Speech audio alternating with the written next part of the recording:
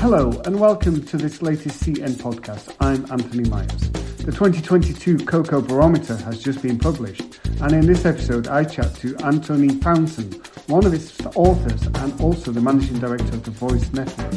Anthony talks us through some of the current sustainability developments in the cocoa sector and highlights the critical issues it still faces. Take a listen. As the Cocoa Barometer gets into the crux of the issues straight away, as it normally does, why haven't the major problems of sustainability in the cocoa sector been solved yet, despite decades of discussions? I think that's what people would like to hear about, and your take on that. I think there's a few reasons for it. What we already wrote in the last barometer, and I've seen a major change in that already in the last 2 years, is we've never solved the problems because we didn't really have to. All of the sustainability programs were based on voluntary ideas. And I think the last 2 years, we've seen a major change starting to take place in the regulatory environment, especially with the EU developing a series of regulations around sustainable supply chains, whether that's on deforestation or in due diligence. And you've got quite a few different legislative approaches in different countries in Europe starting to take shape. So we're at the beginning of really a new paradigm on the role of government in leading the conversation here. Now, I'm not naive. I think that this is a complex instrument, and like any complex instrument, it will take quite some time to calibrate it properly. So I think we won't be able to properly say whether or not it is having the intended effect for the next 10 or 15 years. It will require a lot of careful calibration there. But I think the second reason, besides the mandatory nature that was missing, I think the second reason is that basically since the beginning of the commodity trade has been decided by people in boardrooms or in the corridors of power in Europe and the United States. And so those decisions have always been made that serve the interest of those people in the boardrooms and in the corridors of power. And so the options that actually do make a real difference often don't get chosen because they are not in the interest of the boardrooms and the corridors of power. And I think that there's a real direct link there with the history of colonization, decolonization, and basically European and North American dominance of the rest of the world. I remember when I was in Côte d'Ivoire for the first time a long time ago, the farmers there already were saying, what we really need is higher prices. And that really has to be a part of the solution. But because that doesn't fit the narrative that we have in Europe and in the States, that's never really been one of the solutions we're putting at the table. And so I think it's a combination of voluntary nature coupled with we're going to do what serves our interest rather than we're going to do what we know needs to be done but is inconvenient. That's it. And by that, by serving our interests, you mean the interests of the industry, the companies, basically. Maybe I'm taking up a little bit too much responsibility on my own shoulders when I say that, but indeed, the interests of the powers that be. Yeah, the powers that be. Okay. Well, here's a question for you. The Cacao Barometer always proposes for me when it is published. It's biannual. It's the last one was 2 years ago. In those 2 years, I've been reporting, as you know, on the sector, on many of the issues, and if monthly, if not weekly, Confectionery News receives press releases from chocolate companies and suppliers claiming that they are hitting their sustainability goals. Excuse me, for more transparency in their supply chains. They have set self-regulated targets of 100% by 2025. So should we in the media and therefore consumers as well, take these claims with a pinch of salt? I mean, how can we square this, the two? It really is, to a large extent, people grading their own homework. Yeah. And so you give yourself the benefit of the doubt when you're saying whether you gave a good answer to a question or not. But actually, very often, the answers we're giving are not the questions that were being asked in the first place. And so I think a lot of the programs that we see are classical development programs to some extent, based largely on charity or on what farmers could be doing differently. And I think that there's a role for improved business practices at farm level. But the things that very seldom are talked about and the things that very seldom are required to change are on the level of governance, although we're seeing more conversation around that over the last few years, particularly around regulation. What we're missing in that conversation is what we need more around transparency and accountability of financial streams, better infrastructure and those things.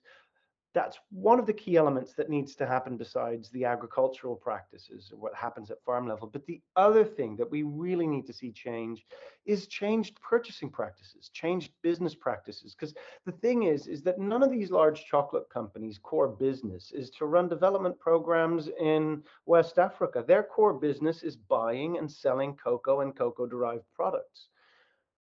As long as that core business doesn't have to fundamentally change at all, then you're just doing business as usual. I think that's where a big part of the change needs to come into. When I see a company claiming they're going to be spending hundreds of millions in the coming years on a sustainability program, but not a word about how they're going to buy their cocoa differently, that Absolutely. brings questions. Absolutely.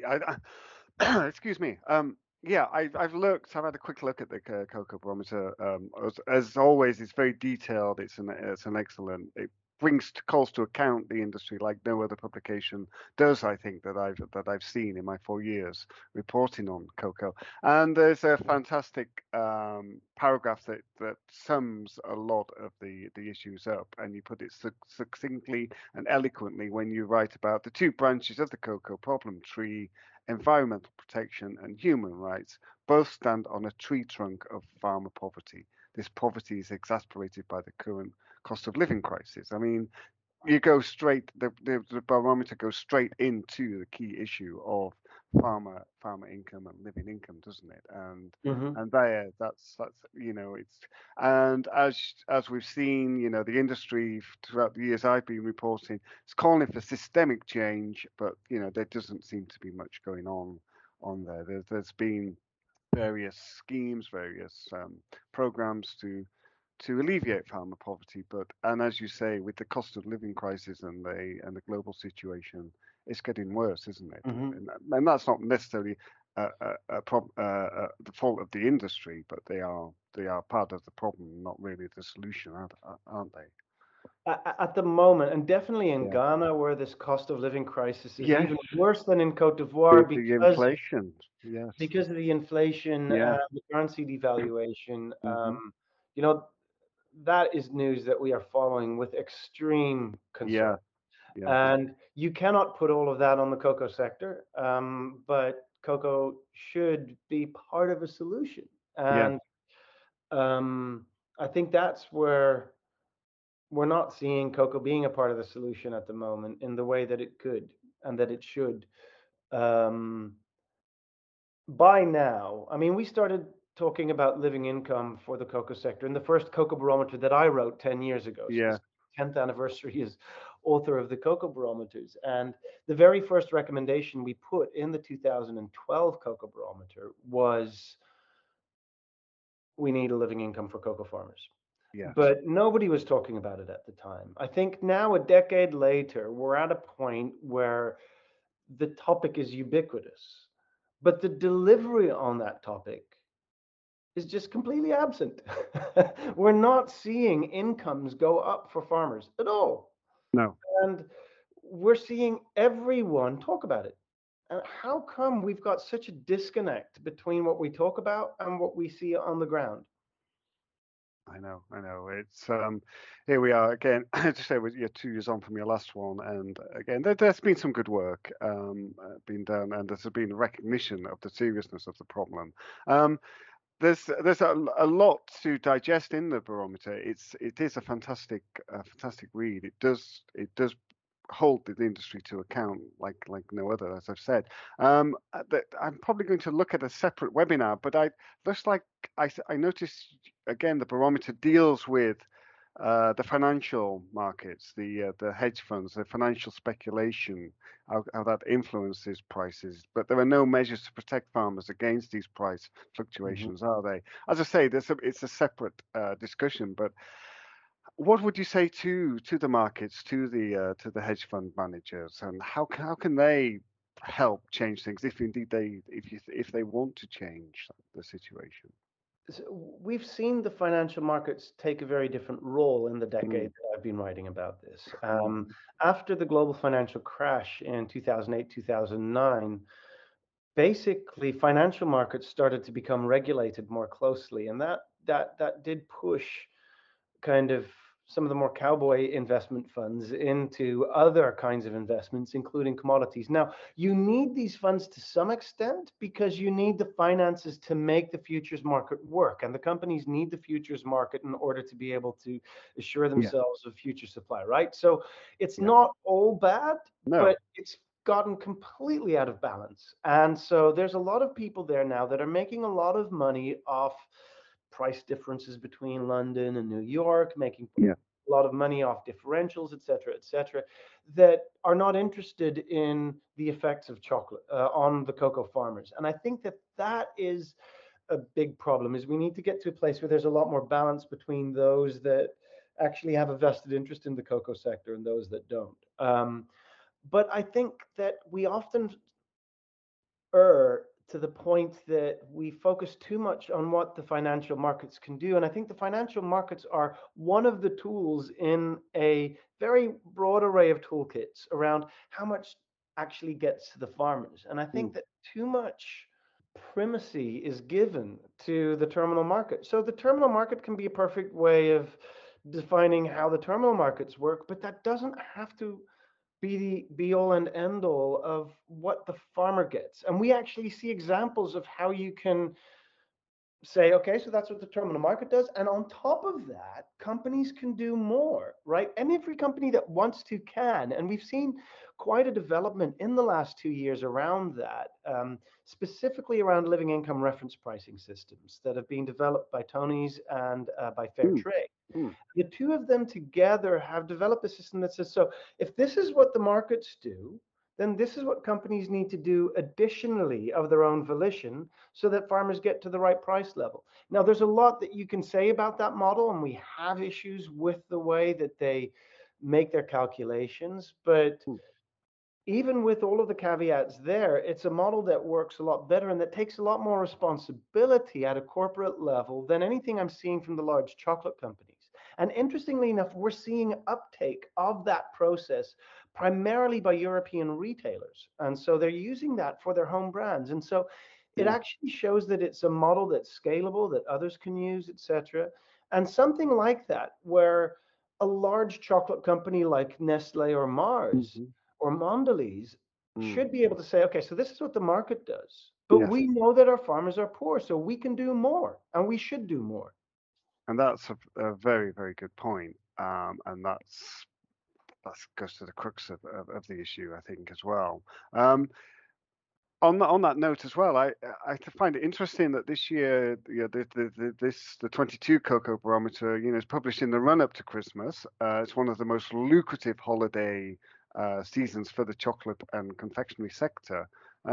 So, what would your message be to the industry, and also therefore for consumers who are buying the Hmm. chocolate? What is regarded still as quite a luxury item, isn't it, when they to Yeah. put in their Christmas stockings? So there's two very different messages there, to Mm, the consumers and to the companies. I mm, think to the consumers, demand chocolate that has actually paid a fair price to cocoa farmers. Now, what chocolate that is a lot harder to find, right? I think that there's a lot of misinformation and a lot of very nice marketing that goes into this conversation. But basically, we need to see chocolate that pays significantly higher prices at farm gate level. And I think that is also the big challenge to the chocolate companies and the cocoa and trading companies as well. We need to stop talking about our programs and we need to start talking about our purchasing. It's as simple as that. that there's a very big message to the governments as well. We need Yeah. strong regulation in consuming countries, but we need a lot more transparency as well as investment in infrastructure in in the producer countries. And I think that an initiative like the lid is a really interesting one. As I said at the beginning of this Yeah. conversation, Yes. one of the reasons why we haven't solved this problem is because decisions have often been made in Europe, in the US, in the corridors of power, in the boardrooms of the large multinationals. The Hmm. lid is a very interesting development in that it's trying to wrest some of that decision-making power away from there.